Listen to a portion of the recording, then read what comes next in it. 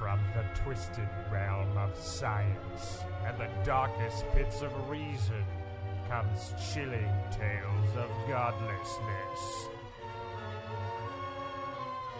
Bear witness to the unfathomable terror that is the Good Atheist. Welcome to the Good Atheist podcast. My name is Jacob Forte. And I'm Jeffrey Jones. Today I've brought Jeffrey with me because we're going to be talking about a movie that most of you have by now have either read about or perhaps you've seen it already because it's just so notorious. I'm talking, of course, about God's Not Dead, that movie that has been taking America by storm. Which is kind of sad. Yeah. Storms are bad. See, I think that's worse than Katrina. No. It's been taking everyone by Katrina. All right, well, thanks for... hopefully we don't have any fans. Just a little hyperbole to start the podcast. Yeah, no problem. Just kind of like talk about Louisiana's little 9/11, nature 9/11, like it's no big deal. In my head, I was trying to work a joke about the whole, because you know how like the right was, well, the religious right was going off about how like Katrina was a punishment for the gays and how they always take those disasters. And I was trying to work that with this Christian movie, but I couldn't. My mind didn't act as fast as my mouth, and it came out all wrong. Now, see, if I would have been a preacher in Louisiana, I would have said that wasn't the gay quarter or even some of the most sinful parts of Louisiana spared? Like it was untouched, basically. It's just like, really. So who was God really punishing here? Yeah, if it is a message from God, like, you guys might want to like check your address. 'Cause... He didn't strike the ones you thought. It's kind of like, well, instead of hitting Sodom and Gomorrah, he hit Gilead. What? He hit Jerusalem. Oh, shit. Mysterious ways, man. Mysterious ways. Mysterious ways, I suppose. I guess the thing is, if you want to really rile up people against gays, just kill their loved ones and then leave the gays alone. And, of course, you'll have a scapegoat. That's the way he does it. There we go, exactly. All us gays threw all the straight people in front of the water. They absorbed. They were like giant sponges for you. You weren't there. You didn't see it. There you go. Well, I mean, I don't work in mysterious ways. But today on the show, speaking of mysterious ways, we're going to be talking about the mysterious ways in which this script and movie came together. And we're going to be giving it as thorough a review as possible. So if you have not seen this movie, then good for you. Because it's not worth seeing. We should. The thing is we should throw in a spoiler alert, but the movie is so fucking predictable. Well, like I said before, like you already know. Oh yeah. One of the classic things that we were just little moments as we were watching this movie is that every once in a while, when me and Jeff watch a movie, we're mouthy little assholes, and we always like to interject, say cliched lines of what you wouldn't say. But the problem is that this game did not work. This game is I see, the game we were playing. Okay, no, it's because every time we would say a cliched terrible line, like Kevin Sorbo would be like, deliver that line not 5 seconds later, and you're like, really? Like, that's like... And the big reveal and the big argument at the end of the movie was like, really? They went to the like most like hackneyed. We'll get there. We'll get there. You keep it in, man. It's got to be a slow burn. It's got to be somewhat structured. And I know that you're probably the worst person to bring on the show for that. We watched this movie on Monday, and it's Wednesday now. So like, he left me with a day of this movie just rattling in my brain. It was like I've had that movie, my anger for that movie, and that fucking Avril Lavigne Hello Kitty song stuck in my head. Okay, it's been the worst Tuesday of my life. Let's rank it in one of those bad Tuesdays. I'm apologizing. The Pure Flix movie company might come after us. And by the way, one of the owners is the guy who plays the pastor dude. Oh wow, really? Yeah. I watched one of his commercials where they talk, because here's the thing about this little movie company, this Pure Flix Entertainment. What they do is they make Christian movies, and they market it to Christians. Now, of course, because when you make Christian movies, it can be tough because you don't always go into theaters, right? But the way that they started is kind of brilliant, because they would make these DVDs and then they would force these churches to pay them licensing fees or to be part of their membership so that they can show these movies, in perpetuity as part of the evangelizing enterprise. We need to get the word out, but we also got to get our beak wet. Well, when you read the whole thing, their justification course is, well, it's the law and it's the right thing to do. And you mean by right, you mean it's the thing that keeps the money flowing. Yeah, exactly. But of course, they're convinced. Like they say, the success of the movies is an obvious sign that Jesus is working through this for-profit ministry. And send your monies now. Your monies now. I don't remember much about Jesus. I haven't read the Bible in a while. Not since 2007. I never read the whole thing because it's fucking long and boring. Stay tuned for Bible stories coming soon. Hey, but yours is gonna be the abridged funny version. Yours is gonna be like the John Stewart the Earth Book version of the Bible. Oh well, that's very nice of you to say. Thank you. There we go. I can't tell if you're being sarcastic, but I like that book. No, so. I'm not being sarcastic. Okay. Oh, good. yes, I'm being... Oh, how dare you call me the John Stewart of atheism, Jeff? Why, there's plenty of other comedians that I respect. Yeah. No. But yeah, where was I going with... Oh, the Bible. It's just, I don't remember Jesus being all like, remember, make them pay for your information. I gotta save souls, man. It's super urgent, and we have to save the world. And expensive, god damn it. Seriously, man, you can't expect me to fucking save the world in an '85 Subaru. Come on. Right, like you said, Daddy's got to get his beak wet, and so yeah. I mean. Talk about beak wet. They have now made $56 million. Well, now $57 million. God, that makes me so sad. From this movie. Now, just to give you a little perspective on that, about 55 or 56 million of that is from the United States. So worldwide, internationally, it's made about $800,000. So that's a bit of a comfort. It makes me feel a bit better that it's like the stupidity is quarantined. It's very quarantined. It's isolated. And when you look at those numbers, it doesn't necessarily reveal how many people are actually watching it because they want to watch it. It's a bit of the Howard Stern effect here. Yeah. When we ourselves kind of feed into this, because as I put in God's Not Dead in my little search engine thingy majiggy, as I do my little SEO bullshit, so that I stay relevant in the world of the web, I am capitalizing on this, and I'm spreading, in a sense, the word of their horrible movie. So I don't know if I made them any money, but I'll send them a check. They seem obviously to think that there's a very mercantile way that all of this proceeds. So I'll be like, well, I promoted your movie, so where's my money? Yeah, can I get a check? Yeah, exactly. You're not exactly sending us any review copies. I wonder why. Yeah, seriously. But you can. It should be out soon on the DVD. Oh well, that's the natural course of things. That's the order, yeah. The thing is, I think that's the kind of movie that everybody's gonna watch once, and then it's just no, I don't see that be breaking any DVD sales or any home media sales. I don't know. It could, because of the way that the sophistication of the way that the marketing campaigns for this has functioned is unbelievable. Now I've mentioned the way that Christians are actually starting to learn a lot about it because they're paying people who are experts to do this. They have money. They have lots of money. It reminds me of that scene in Jurassic Park where they demonstrate that the dinosaurs can now open doors. And it's the threat is multiplied. The Christians have learned social media. Right, and the way that they're using it is kind of... I mean, it was tied into the movie itself. Yeah, I mean, do you remember... Right we'll start at the end, where in the end scene, they're all like, text God's Not Dead on your phone. To everybody in your contacts list. To everybody. It doesn't matter if they don't believe. I have to say though that in a world where bootleg movies are happening all the time, it's their own damn fault for encouraging people to bring their cell phones. I'm just saying. Yeah. Okay. Everybody's get out your cell phones. Mine's already out, guys. And I was incriminating you. It's okay. It's a comedy show. Nothing's incriminating on a comedy show. I didn't say anything. I have admitted to nothing. Exactly. So. Exactly. Like I said, wink. Comedy show.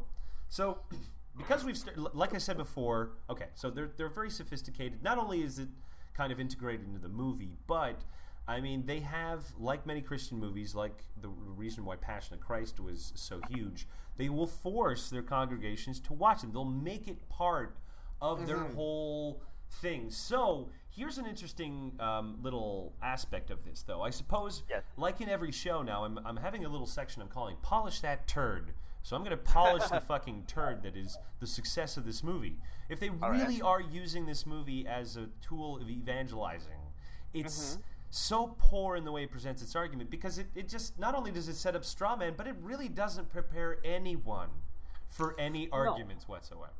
No, and the thing is I thought, I mean, they show the guy doing like, well, for one, where did the guy get his fucking PowerPoint? Okay, well, presentation? let's get to that. Let's get to that.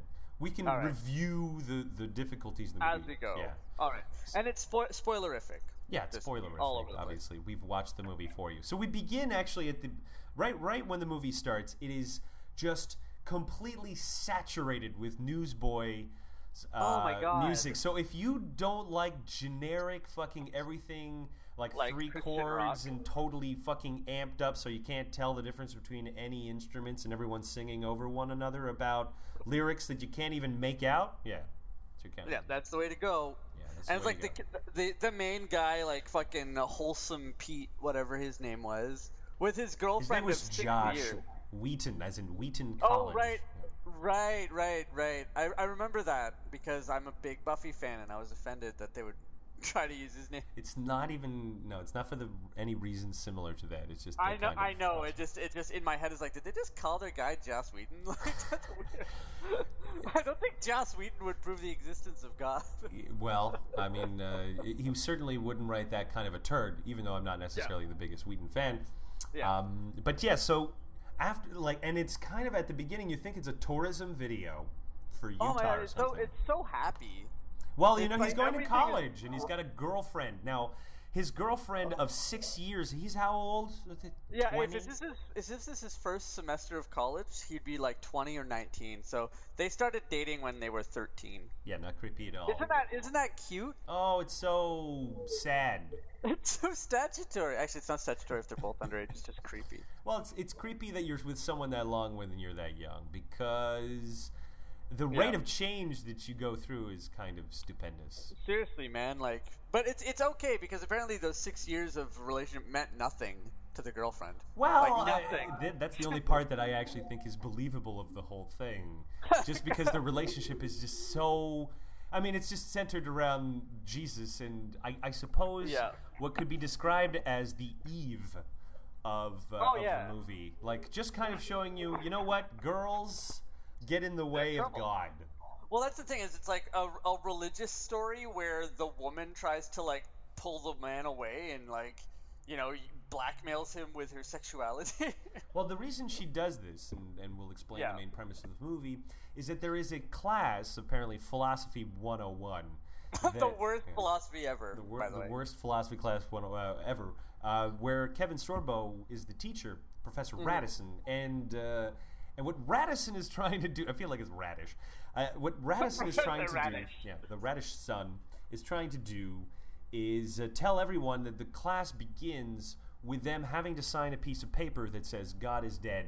And he presents this list of philosophers, which hilariously enough includes Richard Dawkins, who I don't think would consider himself at all among a philosopher. But, he has this long list of he has got Democritus in there, but you don't hear him say any of those arguments from way back before Jesus was around. No, sorry, Bob. Just focusing on the most recent ones. But then he's the only one who's like, I can't do it.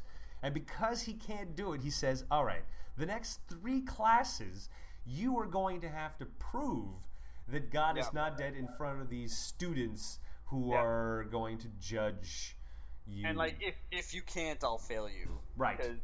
Because I'm a teacher who likes to crush his students. Like, you're just a bad teacher. Like, I agree with you, well, not even, the thing is he's an atheist for the worst fucking reason.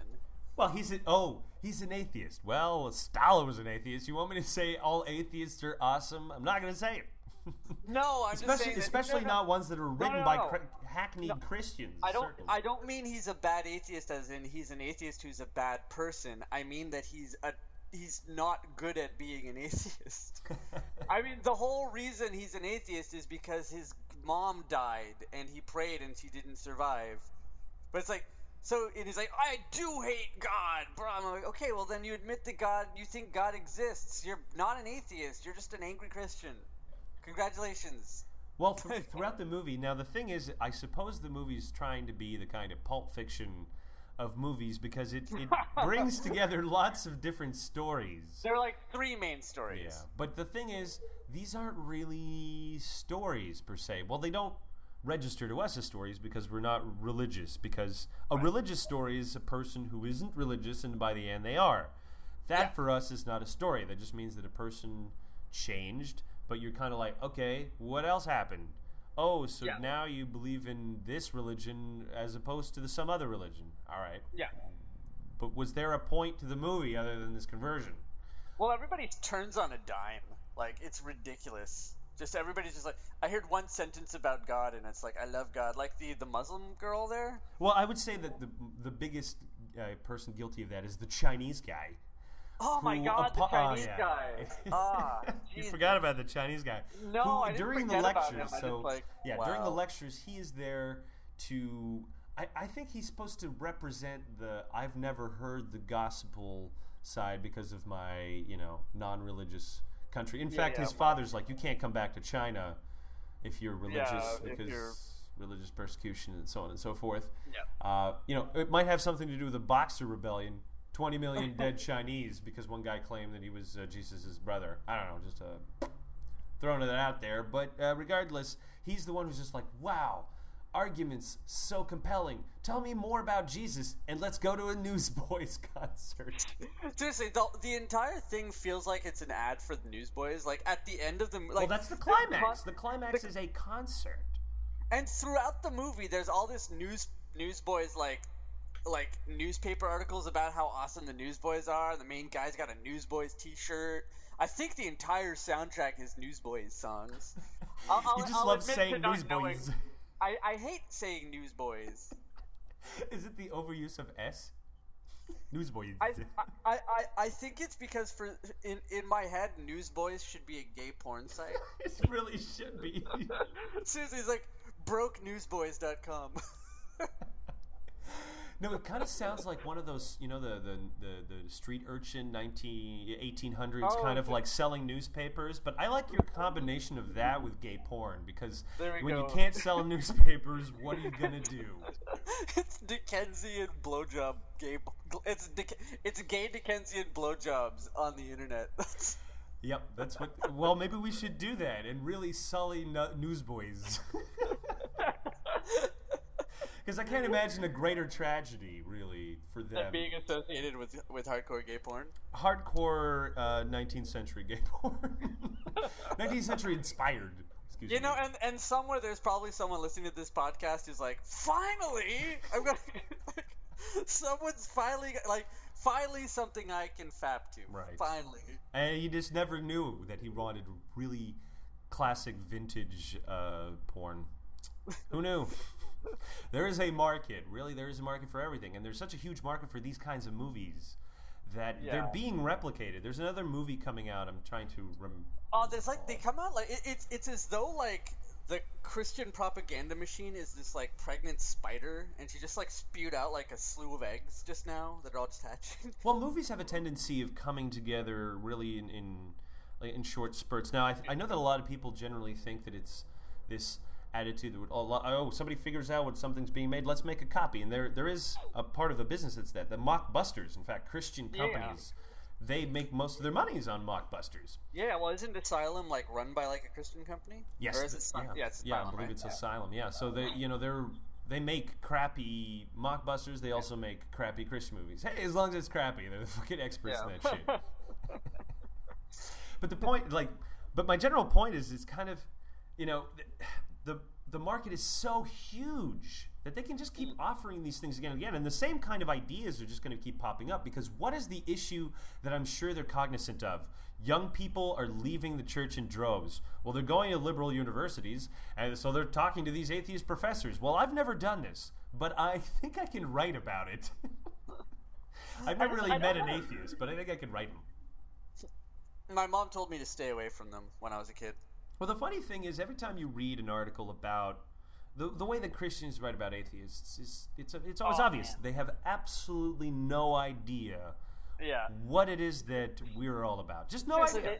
they think we're like weird like hobgoblins or something. Like we're like mystical creatures that just they believe this, and this, and this. I'm like, what? What are you talking about? No, we don't. That's what Christians think we believe. They fall into a variety of camps. Okay, the first camp I would say are the literalists, and they're the, hey, you know what? Paul said this about atheists, that only a fool said in his heart there is no God. There you go. Well, that's it. That's all you need to know. Argument over. Argument done. And you're like, this is just a statement. Anyways, those people generally think that we're either fools or puppets of Satan. Like literally, the pitchfork guy. He's like operating through us. Yeah. Who looks, by the way, if you look at pictures of ancient Baal, you know, one of the gods that he hates so much, the horned god. Yeah. Looks a bit like Satan. Well, wasn't what's his name? Not Baal. Baphomet. Like, wasn't that the one that the horned goat demon? And that's the one that like the was it the Templars accused the Crusaders of? No, it's the Crusaders accused them. Was it the Templars of worshiping? Oh, I don't remember. I forget. Damn it. You know what though? I'm gonna research that. It'll be a show eventually after I finish the third book. I think we should do a show on that. Definitely. Wait for the next Assassin's Creed game to come out. Yeah. Because then like Templars will be relevant. In a weird fictionalized Templars. Sure, whatever. We're chasing SEO magic, baby. We just got to do it when the shit's hot. There we go. Yeah. There we go. We're slaves to that. And if you don't think that that's right, tell you what else am I supposed to do, huh? Because right now I'm going to get crushed by the competition. Net neutrality's dead, baby.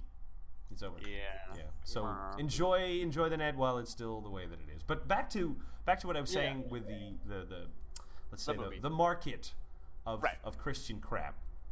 Because I want to hopefully, I don't know if I can polish that turd in saying that they're only going to make more, and that market is going to grow because they want to support it. As far as they're concerned, the stakes are as high as they're going to be. Oh yeah. And this is what annoys me about the atheism scene, in a sense, is that we can never be as strong as the dark side, because for them the stakes are universal. They're fucking like, this is the pit stop of life, and you need to control the gates, because if you don't, then I don't know, you're interfering with God's plan by not controlling people. I'm not sure how they really square that together. The thing that I love, and I noticed this when we were watching that movie, is they have that speech with that. They have that's a really terrible reporter. Has that interview with the Duck Dynasty person. Well, she's not just a reporter. To be clear, she's an atheist blogger. An atheist blogger who's very aggressive in the way she asks her questions. Like do you who interviews people like this, right? But anyways, she asks him about like the Bible or whatever. He's like, well, it's not about what money you have here, because this is just like a pit stop on the way to blah blah blah. And I'm like, if you think everyone that disagrees with you is destined for fucking hellfire and that this is a pit stop, then why do you care so much what we're doing?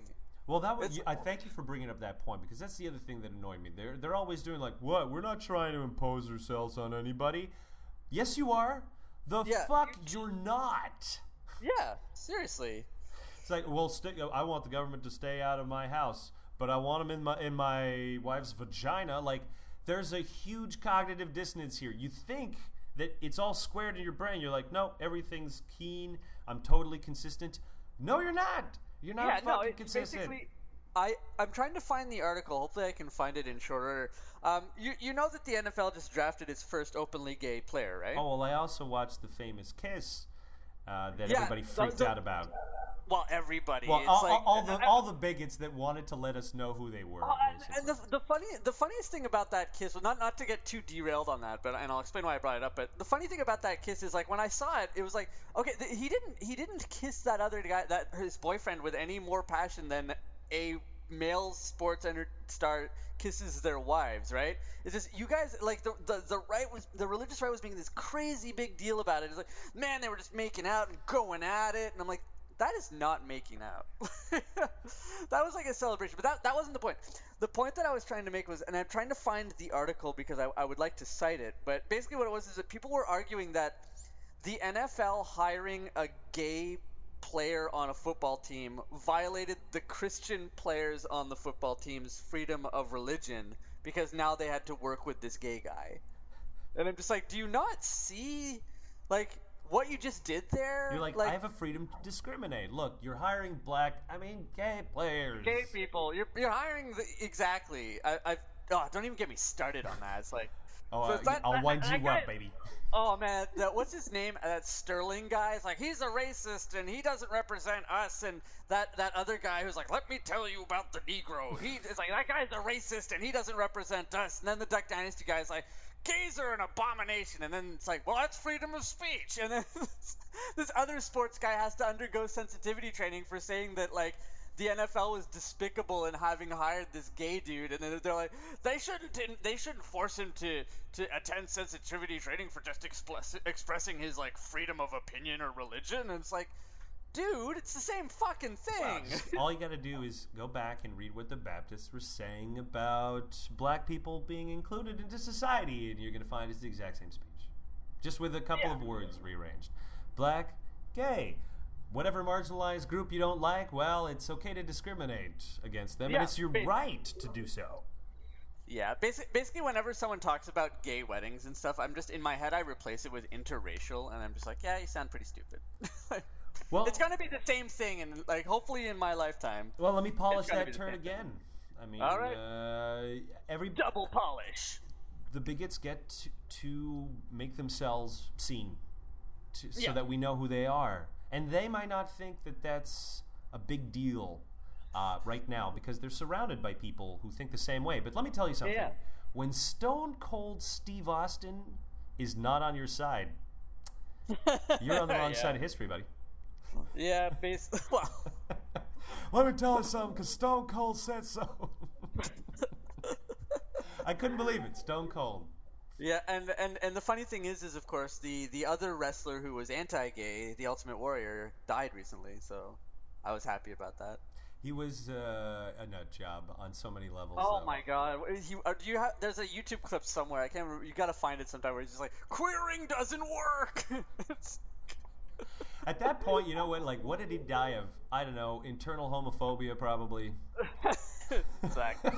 There are some people out there, it's just that, oh man, the harder you fight, the harder you're giving me those vibes. Well, in any event, the point I was making was just to like the myth of the white Christian villain, like a victim, is like the worst. I freaking hate it. Oh, it's growing. It's growing constantly because they are actually, to their great dismay, are becoming a minority, and that's the thing that they fear the most. Well, yeah, because they know how minorities are treated. Right, they've been treating minorities poorly forever. Exactly. It's like, but if we become the minority, we'll be marginalized, and our rights will be taken away. And it's like, there's another solution, buddy. Yeah, it's like you do realize that the only people that are trying to take rights away are you. Yeah, well, the whole thing, too, is if you have white people fear, for instance, just be like, okay, if you're afraid that you're no longer going to be in power, why don't you make sure that whoever is will treat everyone equally? Well, this is the problem, is I think that, and this is me, I'm just going off on... Go off, Jeffrey. But basically, if you're raised in a society that basically tells you that because you're white, and because you're a dude, because you're straight, and because I guess you're Christian as well, that you're untouchable and you're like the best of the best. Like you have this really huge idea of what you're worth, but it's so easy to shake. Like it's like, 'cause it's not supported by anything other than just mass delusion. Really? Yeah, exactly. It's like.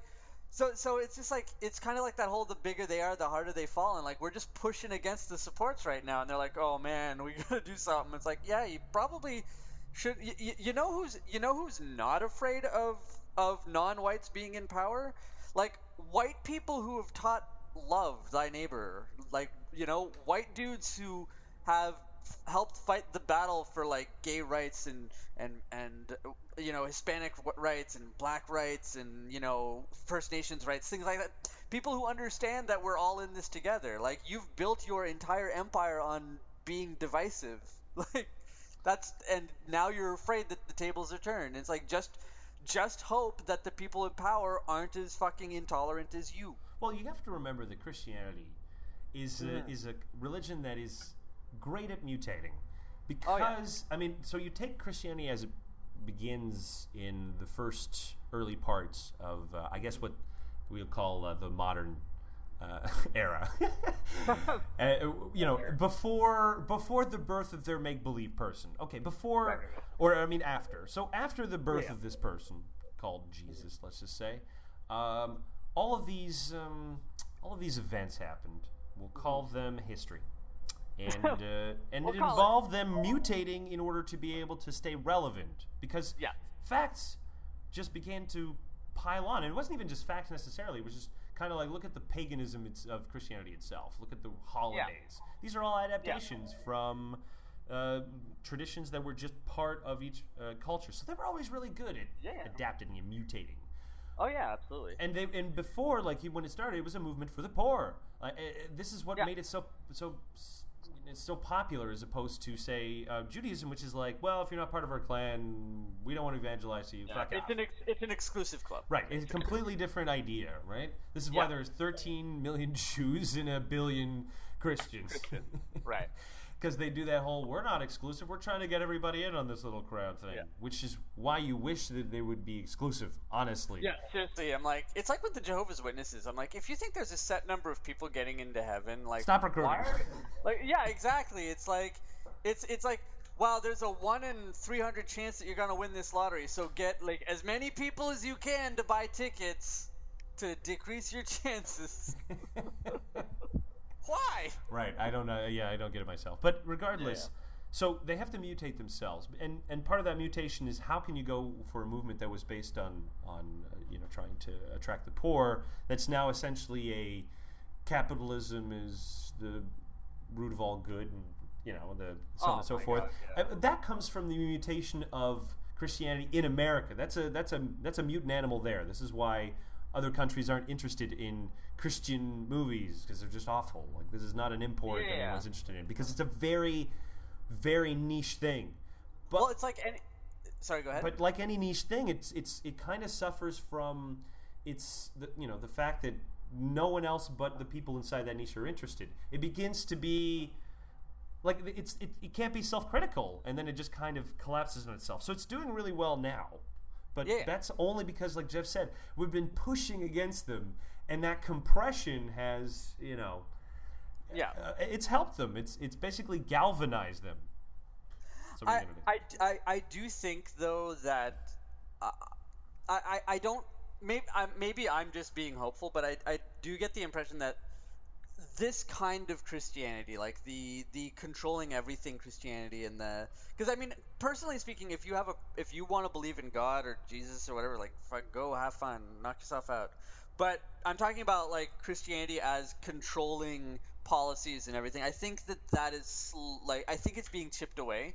I don't see how you can maintain that kind of thing with, let's say, like social media, things like that, because it's just, there are way too many conflicting ideas, and there are way too many contrasting ideas to that, to like, there are less shadows for it to hide in, if that makes sense.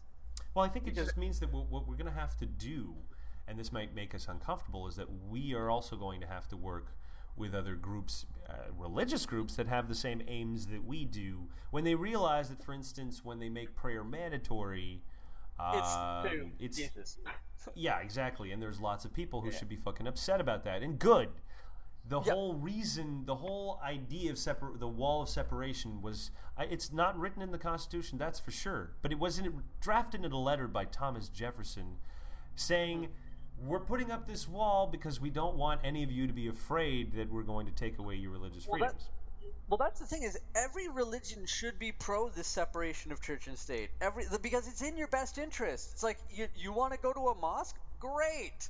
Then we won't mandate that, mosques are now illegal because they upset Jesus. But the problem with that is, and I'll just take, Islam as a perfect example, is that Islam says this is the total solution. And like fundamentalist Christians who say the Bible is all the rules you need to know, it's not compatible. Like, in their own ideology, in their own belief structure, it says those cannot be separated because there are God's laws are superior to man's laws, and if your man's law conflicts with my God's law, then this is a huge blasphemy and a huge problem. So this is how they see it. So in their mind, the solution is, well, I can solve that because if I just elect people based on my religious values, I can erode this whole make-believe idea, this whole thing, this whole false wall of separation. Because when you really think about it, there is no separation.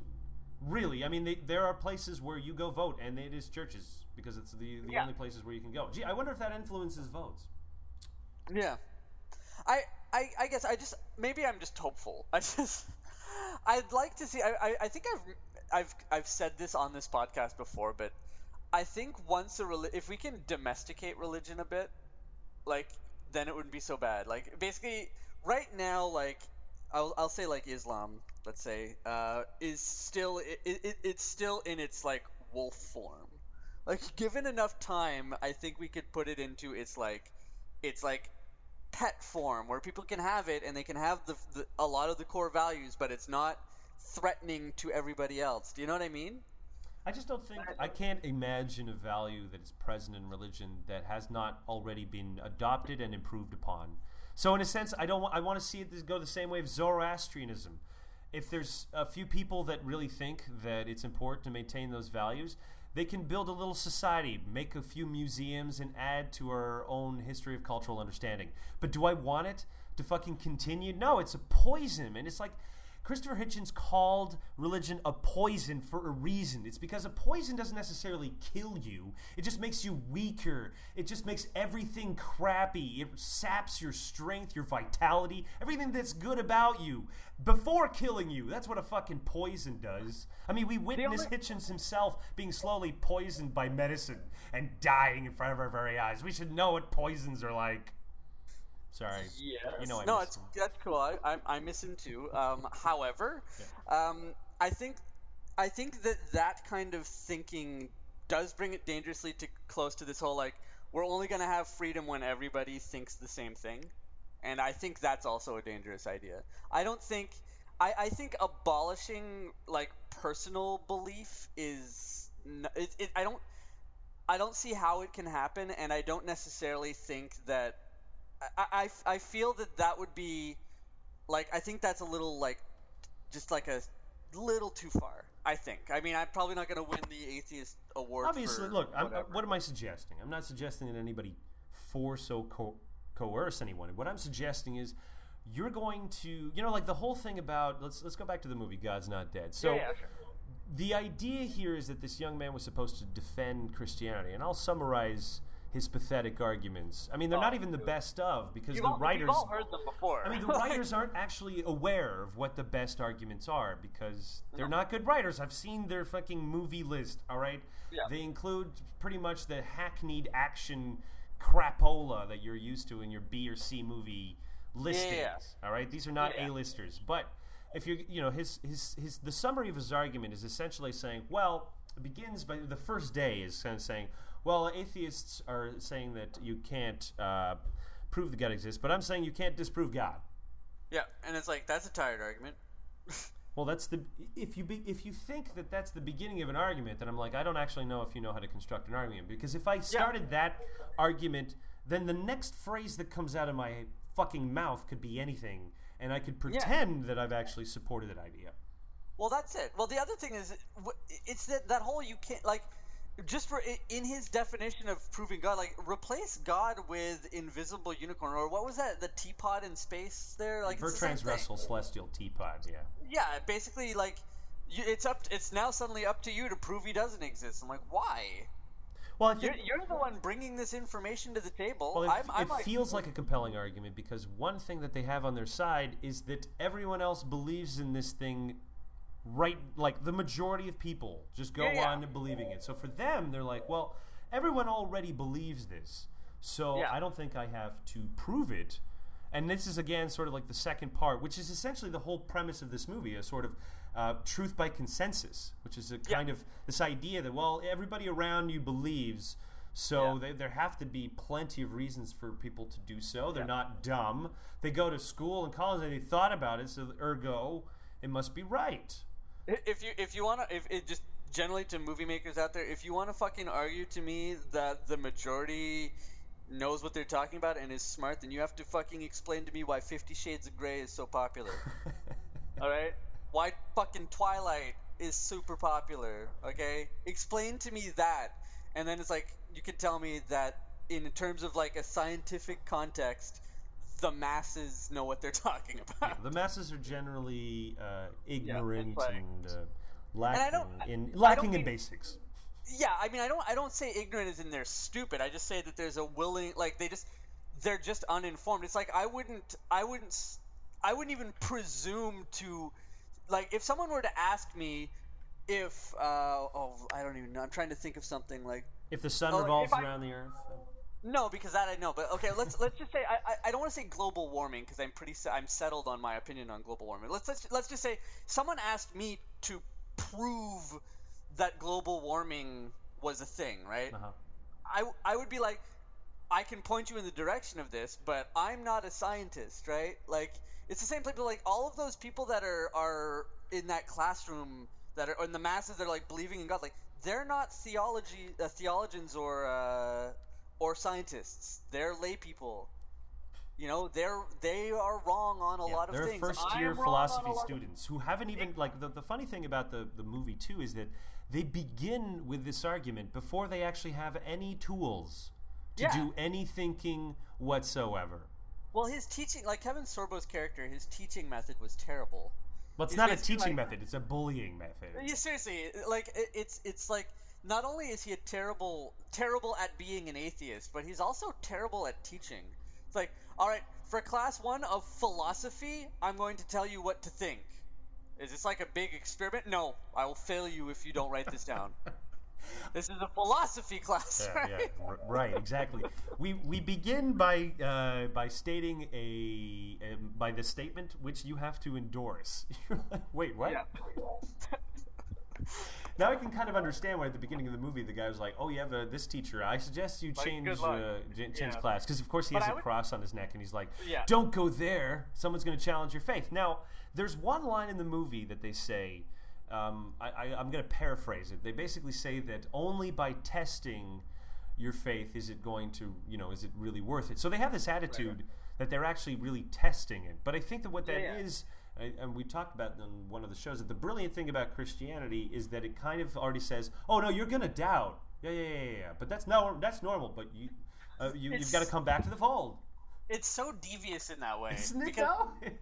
They established this system where they've made it so that if you question it, it'll reinforce your belief, right?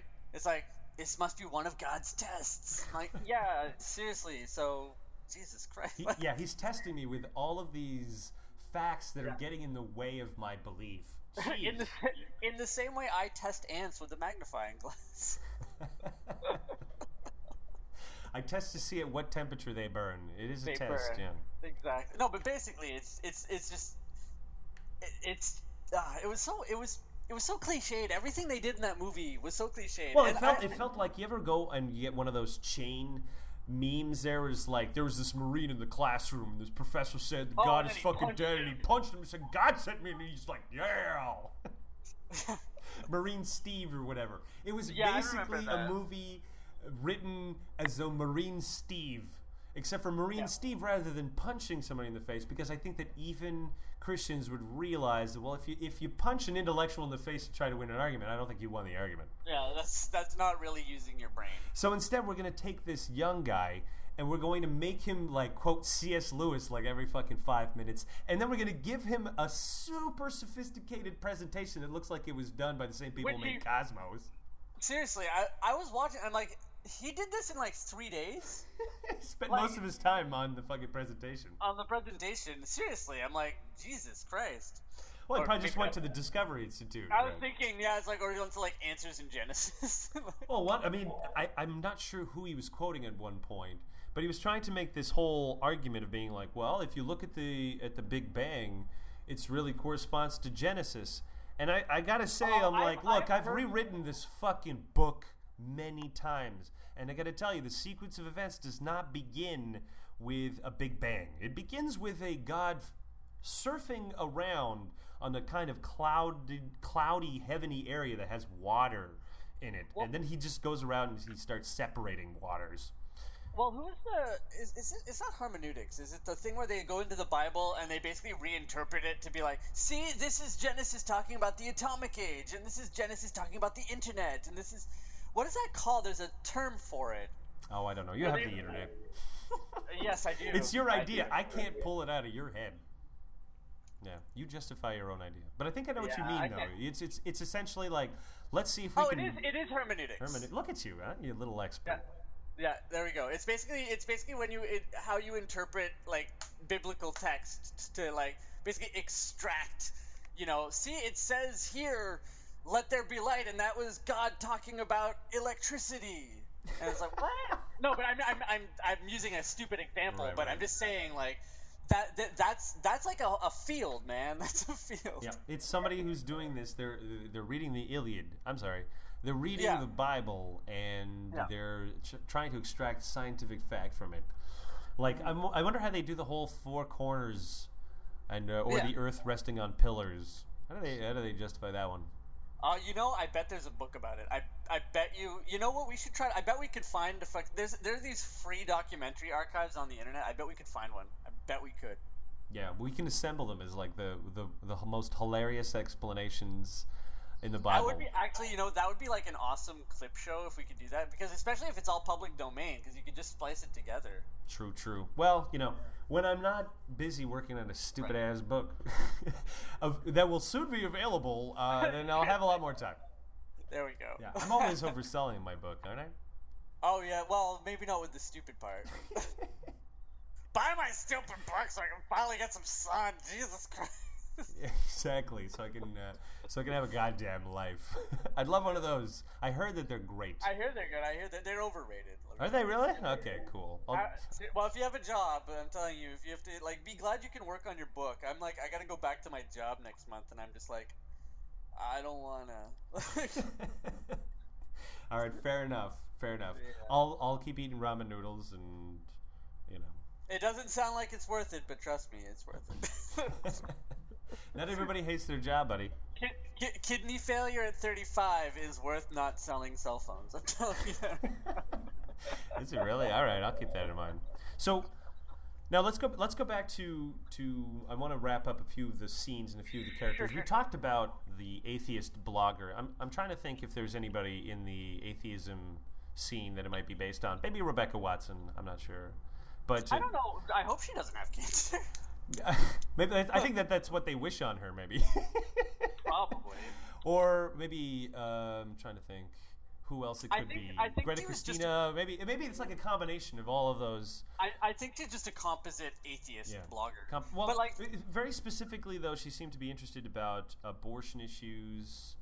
Because it was birth issues that she seemed to be mostly into. Right. So I'm trying to think if there's anybody in the scene. Beth Presswood maybe, who's been really who blogs a lot about it, or at least who writes a lot about it. Anyways, whoever it is out there that it's based on, the thing is she's dating another atheist who's played by an ever-expanding Dean Cain. Who's like the douchiest douchebag ever. I don't quite understand what his whole life purpose. Where do they come up with these people? Like, who writes this and is like, this is a realistic character? Like, he might as well have tied her to a fucking railroad track. Well, the problem too is that everybody's weirdly related, and the universe is a bit too small. So that douche guy is actually the brother of Kevin Sorbo's religious girlfriend. And by the way, the religious girlfriend is taking care of her mother, who has who's got Alzheimer's or some kind of form of dementia. And of course, the atheist son is like, she doesn't even know who I am. I'm not gonna waste my time. Once you can add 2 + 2, then we'll talk. Then give me a call. I'm closing a random business deal. Click. Okay, but you forgot this one scene, which is another hilarious Christian tropes, where she has a moment of lucidity and says something like deep and religious. Ooh, creepy. Yeah. Yeah, that's what she was doing there. I thought it was just the ramblings of a madman. Oh no, it's because you weren't really, you obviously recognized them as ramblings. Yeah, well, I have to admit, there was a point in that movie where I was seeing the pictures and I was hearing the words, but I was just like, this is really boring. Yeah, Like it's quite surprising that it would do this well. And everything is so formulaic. It's like Act 1, everybody's an atheist. Act 2, bad shit happens. Act 3, everyone's either Christian or dead. Right, which leads us to our big spoiler. Except for Dean Cain, he gets away. He'll be in the sequel, killing babies. Well, there was this one moment too where you and I started bursting into laughter where Josh is in the hallway after his first presentation, and then he is literally assaulted by Kevin Sorbo. Kevin Sorbo's like, I don't know who you think you are, but I'm gonna crush you. I'm like, fuck, man. Like, he shouldn't be teaching. Jesus Christ. He's that so guy angry. He threatened to like assault a kid. Like that, tenure or not, get that guy the fuck out of here. And the scene in the elevator, it's like, oh man, is he gonna like throttle this kid? Like, what the fuck? And sometimes you think if it's gonna suddenly turn into a movie where he's gonna murder this poor Christian guy. I was seriously thinking, is this how they're gonna end it? Yeah, seriously. Well, no, but they did end it just as horrifyingly. So I guess a big spoiler now. Although we have to touch. Nobody seems to touch on it. And the part that I found the most, well, not the most, but one of the most unsettling things I found was that the Muslim girl. Oh, no, the Muslim girl. Yeah, the Muslim girl who basically overhears him talk, like the main character talking about God once in a cafeteria. So she downloads Corinthians to her iPod, or sorry, not her iPod, because I don't think Apple would. Like one of the, not Billy Graham or one of his sons, I think. Just one of the religious wackos. Oh, I thought it was like an ebook or something, but it was like a religious, like evangelizing thing on her iPod, and her little brother sees this, and then he tells his strict Muslim dad, who by the way forces her to wear a burqa, even though she's very pretty. Oh, even though she has a T-shirt on, so he's not really consistent. Yeah. No, exactly, because she takes it off when she's at school, because whatever. But then after he finds out that she's been listening to this, he proceeds to throw her around the room, beats her up a bit, and then kicks her out of the house. And that was her scene. But then she goes to a Newsboy concert, and it's okay. I don't know how she was able to afford that. No, seriously, like I just.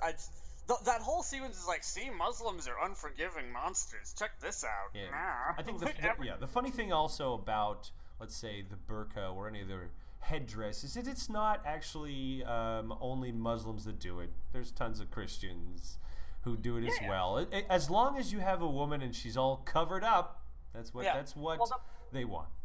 Well, the whole point of that scene was to show how vicious non-Christians are. And how wonderful and forgiving Christians are. That was the whole fucking point of it. And I'm just like, as much as I can laugh at the Kevin Sorbo thing, I'd be pretty upset if, like, I was portrayed as that mad. Like, even I can laugh it off, right? But it's just like, that seems really, like, I would be pretty upset if I was... Dude, okay, come on. Like my kid. Let me just put in perspective. Let's pretend that Dean Cain had not been an atheist, but a Jew... There we go. Yeah. And then his actions were basically being like, well, all I care about money, and then he was carrying around a little sachet of gold. You might be a little insulted. Well, it's just about as bad as you could have gotten with this atheist who's like, I don't care about anyone, because when his atheist blogger girlfriend goes, I have cancer, he's like, well, how can you bring this up? Couldn't this have waited till tomorrow? Yeah, because he's got like a promotion. It's like, man, you brought me down. I don't have time for your cancer. Seriously, well, yeah, okay. I maybe for me it's a double standard just because I myself don't. I've never experienced too much anti-atheism in my personal life, so maybe I'm not. I don't. When I see an atheist perceived as a monster, I kind of laugh it off. But you have a point. You have a point. I concede. I just in my own life I find it more hilarious when we're portrayed as monsters. I don't know.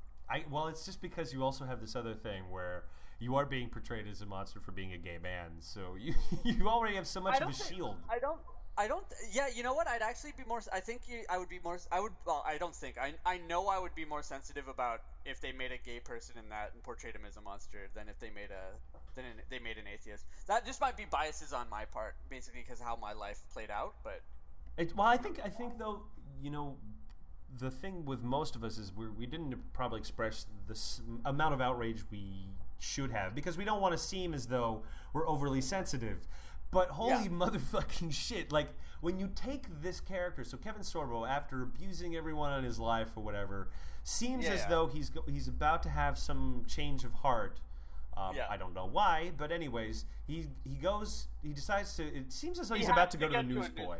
Well, I think what the whole point was is that his ex-girlfriend was going to go to this concert, so he's like, I gotta get back with my ex-girlfriend, tell her I love Jesus. Right, or something like that. And then as he's crossing the road, he gets hit by a car, but before that happens, there's a long setup involving two preachers. Who are trying to go on vacation, and they have all kinds of automobile problems. Essentially, God is trying to trip them up so that they can be present when Kevin Sorbo gets hit by a car, because to read him the last rites. Yeah, and the thing that I found that it was ghastly was that this guy is dying on the street, and this non-doctor priest is like, it's too late for the ambulance, so we have to get him to love Jesus. And then they do this deathbed confession. He's like got blood coming out of his mouth, and he's dying. Yeah, and then he dies, and they're like, it was a glorious day. Yeah, everybody's happy. Like the guy from Uganda or something like that, who's Mr. sort of like super African stereotype, is like, this is a good day for God. And you're just like, oh, sweet fucking Jesus. Like a life was lost there. Yeah. I don't think that's like, yes, we managed to scare a man into signing our eternity contract before he died. Now, Jeff, I want you to make a promise for me. And that promise is that if I get hit by a car and I'm dying, and the last fucking thing that I see is some guy trying to shove Jesus down my throat, I want you to fucking beat the crap out of him, all right? Put him to an inch of life, and then start preaching him about Darwin. Seriously, I was just like, man, if I was dying, I'd be like, get this guy the fuck out of my face. I'd be trying to strangle him, just as I'm going, I'm taking you with me. With my fucking let's meet God together. Yeah. So let's review here. You're only an atheist if your mother has Alzheimer's and you're distraught by that, but you're hiding it behind a cold atheist, no values kind of. Well, basically, if you're an atheist in their universe, it's that whole God did something. You're mad at God. Yeah. It's not that you don't believe in God. It's that you're mad at him because God grounded you for a bit. Well, the climactic scene is literally ripped from A Few Good Men. Which is one of those, what's your problem with God? You want the truth? Oh, I was 12. My mother was dying of cancer. Oh, he wronged me. Why did he wrong me? Which, in a sense, you could ask the kind of Epicurean question of why does God let bad things happen? Which Josh says, well, it's free will. And now, at this point, I'd be like, look, I would have no problem with the Yahweh's distribution of free will, because if you die in Yahweh land, with the Jews, that's cool. That's like the worst theme park ever. Yahweh land would be the worst. Oh, it would be pretty fucking fiery. I would not go there. It would be incredibly violent. It's not just that. You can't say anything there. You can't even complain in Yahweh land. But regardless, with Jesus, meek and mild now, you have this eternal fucking torment. Oh, well, thanks for the free will. You know what? How about no free will, and so that I don't have to have this whole torture thing? That is a nightmare. Holy moly! Like, let's play a little ethical game, since Christians like to pretend that they have the absolute objective morality. How long? Is it okay if I imagine you saying this in like the Jigsaw Killer's voice from Saw? Yeah. How does he talk? He says, he's like, "Let's play a game." All right, I'll try to do it like this. Let's play a game. You've got a choice to make. Either you believe in a God that gives you heaven but also grants everybody who doesn't believe in an eternity forever of hell, or you just die. Like, which one seems more moral to you? Well, now it seems like an ultimatum from Batman. All right, sorry, I can't do the Jigsaw thing. Yeah, Batman's giving you an ultimatum. If you don't believe in Batman, you're going to go to hell. But if you believe in Batman, you're going to go to Batman heaven. There we go. Where you're solving mysteries all the time and fighting villains. Yeah, seriously. No, this is the thing. Is it's just like, I'm going to give you free will. There was this animated clip. I wish we could find it. I don't know if you remember it. I showed it to you years ago, where it was basically like, Jesus loves you, but his dad thinks you're a shit. I just love that saying. Yeah, but I wish I could find. I might try to Google it later. I think it made the rounds, but it's basically that whole thing. It's like, man, It's just good admit cop, it, bad it's cop, not. man. Yeah, basically. And the Holy Spirit's your parole officer who's always keeping tabs. There you go. He's like, the Holy Spirit's gonna check up on me on any minute. Like, Were you out of state? Did you blaspheme my the name? the Holy Spirit has this leg collar on me, and it'll blow up if I step out of range too much. Yeah, because if you think about it, Satan's the jailer, really. Yeah. Holy Ghost is the parole officer. Jesus is the good cop, and Yahweh is the bad cop. He's the Bad cop. Oh, I'm sorry. I'm sending you to hell. But my other representative, who's just a piece of me, but also me, fully me. We're not three gods. No. That would be blasphemy. It's like, I'm gonna send you to hell, but this other me is gonna feel bad about it. I just think that I'm just gonna put this out there, Christians. You guys are a bunch of fucking pagans. you don't really have monotheism. I'm sorry to break it to you, but I know that you try to do this whole intellectual thing that one person in three parts. That's still three. Yeah, that's still three. As the significant other of a pagan, I have to say that they would probably find that offensive. To be lumped together with pagans? Well, it's their fault that their fucking religion is so messed. No, the pagans would be offended to be lumped together with Christian. It's true. They're usually generally a very peaceful lot. Oh yeah, pagans. Yeah, well, that's another. I wouldn't want to have that conversation until I've cleared it with him. But I think paganism is as far as religions go, paganism is pretty harmless, and I agree with 90% of it. So. Well, it's a bit like Satanism. Let's just say it's hilariously overblown, but when you really read it, you're just like, oh, it even admits that this is a make-believe God. Well, basically, the basic crux of Wicca and paganism is basically it's nature worship. It's basically their god is nature and the world, and it's like, okay, that's a cool, it's more to it than that, and I don't want to I'm not educated enough to give a big speech about it, but basically I'm like, cool, so that's good. So you've got environmentalism, and you've got loving thy neighbor, and you've got not proselytizing, and you've got live and let live. I'm like, I can live with these things. It's cool. You don't have freaking hellfire and forcing people to believe what you believe and shit. It's like, you know what? That's okay. Like James, my boyfriend James, and I have never had a fight about religion ever. Well, let me just say this, and I think it'll kind of harken back to the Colosseum days, which, by the way, have been greatly exaggerated. Yeah.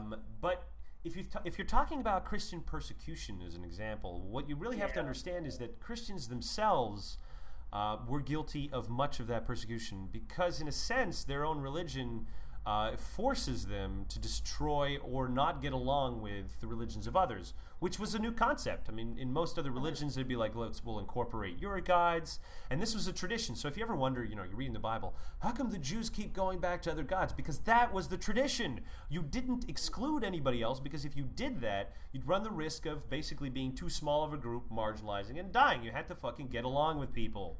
So this idea that there would be, oh, you have gods, that's cool, we have gods ourselves, wasn't an issue until you have, let's say, Judaism and its mutants, fucking Christianity and Islam, which says, oh no, all this multiculturalism, many god things, that's got to stop. We need to fucking kill the people who have that. So the issue is that you have in the crux this idea, this not just, oh, there's only one God. No, that would be fine. But the idea goes further, saying all these other gods are false and you must destroy them. Like, this is your goal. Like, they are there. If there's all these other religions are there by the will of Satan, and they're there to poison you, and you must destroy them. Deception and so So then you realize, okay, if you've got one religion that says, hey, I have gods, I have my gods, you can have yours, you can see how that would be a little bit more compatible than there is one God, and you better not fucking say otherwise, or I'll kill you. I like the idea. See, now I'm picturing paganism as the Justice League of religions. Or the Teen Titans of religions. I'll just say this to the pagans. I'm like, if you're going to worship Mother Nature, you do realize that she's a monster. Like, she is a hideous bitch goddess who will kill everything in its path. So, just putting that out there for the pagans. Way to end it on a high note. What? Oh, well, because I'm going to be peaceful and loving. You know what? Consensus is highly overrated. Feel good podcast of the year. Feel good right? podcast. Well, you know what? You were the one complaining that I left this God is dead fucking movie in your head. Let it swirl around in there. So. Oh man, it was like a day of me just like, God, I hate this thing. But do you feel better now that we've vented? I do, but like like we still have to watch fucking Heaven is Real. I don't want to watch Heaven is Real. I already watched that fucking. Every time Greg Kinnear's in a movie now, it's like some kind of he's sucking God's dick. Is he dying? No, he's probably just super fucking religious. I mean, I think that once you make that whole statement, be like, I'm super religious, your career is going to be limited. So now you have no choice. Well, it's like that Baldwin, right? Yeah. Was it Stephen Baldwin? Yeah. Well, he was in the Christmas with a capital C, where he played a bad guy, kind of like us, a non-believer who's trying to ruin Christmas for everybody. These movies are real. And it's made also by the same movie who made God's Not Dead, by the way. Oh, is it really? Pure Flicks. Oh yeah, they make many of them. Oh man, we gotta find a bunch of these now. Oh well, one of the ones that I want to see. Hold on a second. Let's see if they're still on. Jerusalem Countdown is what we should watch, because here's what's funny. Oh, that's the apocalypse one. Yeah. But okay, so remember the video I was telling you where they were just talking about why you as a church need to pay them a license fee to show their fucking movies? Okay, well, one of the movies is in the background, other than Christmas with a capital C, is also this Jerusalem countdown with a fucking explosion and flags in the background. And during the fucking talk, he's saying, I think we give a positive message about Christianity. What about that nuclear explosion cover thing? Hey, what's that line? Sam Harris is like, they're the only people who can find a silver lining in a mushroom cloud. Yeah, exactly. They're like, oh yeah, Jesus is coming. Oh, you're terrifying people. I'm so glad this world is over. This world sucked. On to the next. Mm-hmm. The next better one. I'm like, dude, there's no oil in heaven. What are you gonna do? No, it's not. I would say that actually heaven is a real hell. When you think, because at first you think, wouldn't it be great if I could go to a place where everything was always great? Until you go to a place where that's true, and then you realize that you've essentially all things that are great have been ruined for you forever. Forever. Yeah. And you're gonna witness forever never having a like anymore, because everything that you could possibly do, you've already worn to death. Well, what is that?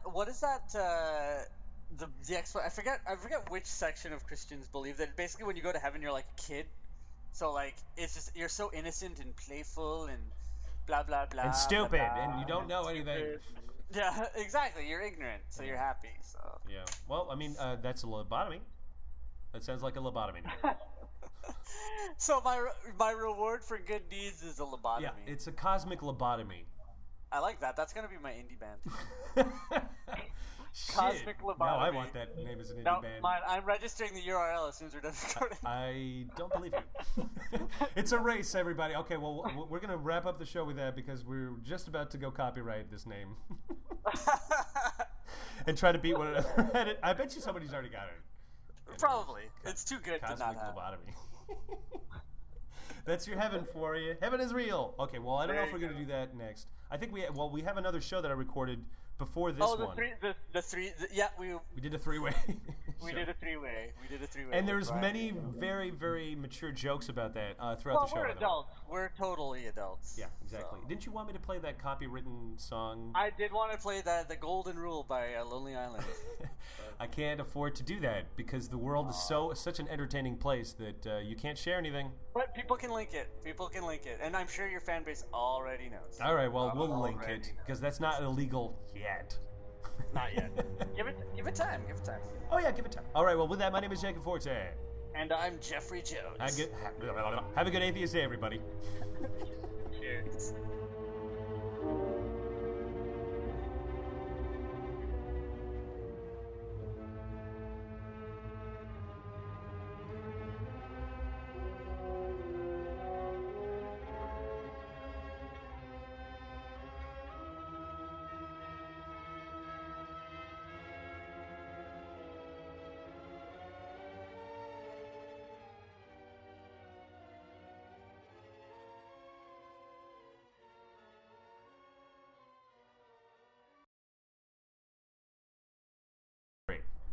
All right. Okay, so there we go. We should be pretty synchronized. I mean, it doesn't matter as much as you think because I'll make adjustments anyways, and you can slide them together. I used to edit them more though. I'm not editing them a lot anymore. Well, you don't need to if we do the setup right? Yeah, partially. I mean, most of the time when I used to edit stuff, it would be just editing like weird pauses or that kind of stuff. But there were people who were like, we don't mind those. So like, all right, fuck it. Why make myself extra work? Yeah. Especially now that I'm fucking putting the last touches on the chapters. That's the freakiest thing, man. Like, okay, so now I have a book. It's ending, man. But, yeah. Final countdown. But the thing about having a book is that now, like, the weirdest thing about having it now is that you have to make that decision, being like, that's that final fucking paragraph, and move on. And do that like 10,000 times. But it's a bitch. Yeah, but when it's done, it's done. Yeah, Pardon me. That's true. When it's done, it's done. Well, I mean, I'm sure that of the first edition will be like, I'm sure I'm going to George Lucas it at some point. You might want to move on to other things. Yeah. I mean, what, are you going to redo the Bible as like as a Western? No, I don't mean like that level. I just know that there's probably a lot more jokes that I wanted to fit in and stuff like that just do not. There's no time to develop them. Right. Well, you have to know what to cut too. I mean, it can't all make it. I mean, if you keep the notes, you can have like a director's cut or something. Well, I think that what I'll do, because I saw this a couple of months ago, and I hadn't thought about it. I found this box of Christian stuff, but just Christian books, and I decided, well, there might be some interesting stuff. Let me just put it aside. But it was at Tom and Michaela's, so I didn't fucking think about it for a long time. And then I was cleaning their garage, and then I found this box. So I opened it up, and it's got this amazing book. It's basically the Nelson Study Bible of the King James Version. So what it is it's just a Bible, and below it are all these kinds of notes below, just trying to explain. Right. Oh, well, this is what this means, and this is what that means. So it's pretty fucking easy. I wish I would have probably discovered it actually when I was starting to write Bible stories. Not at the end. Whatever. Well, you can go back and edit it.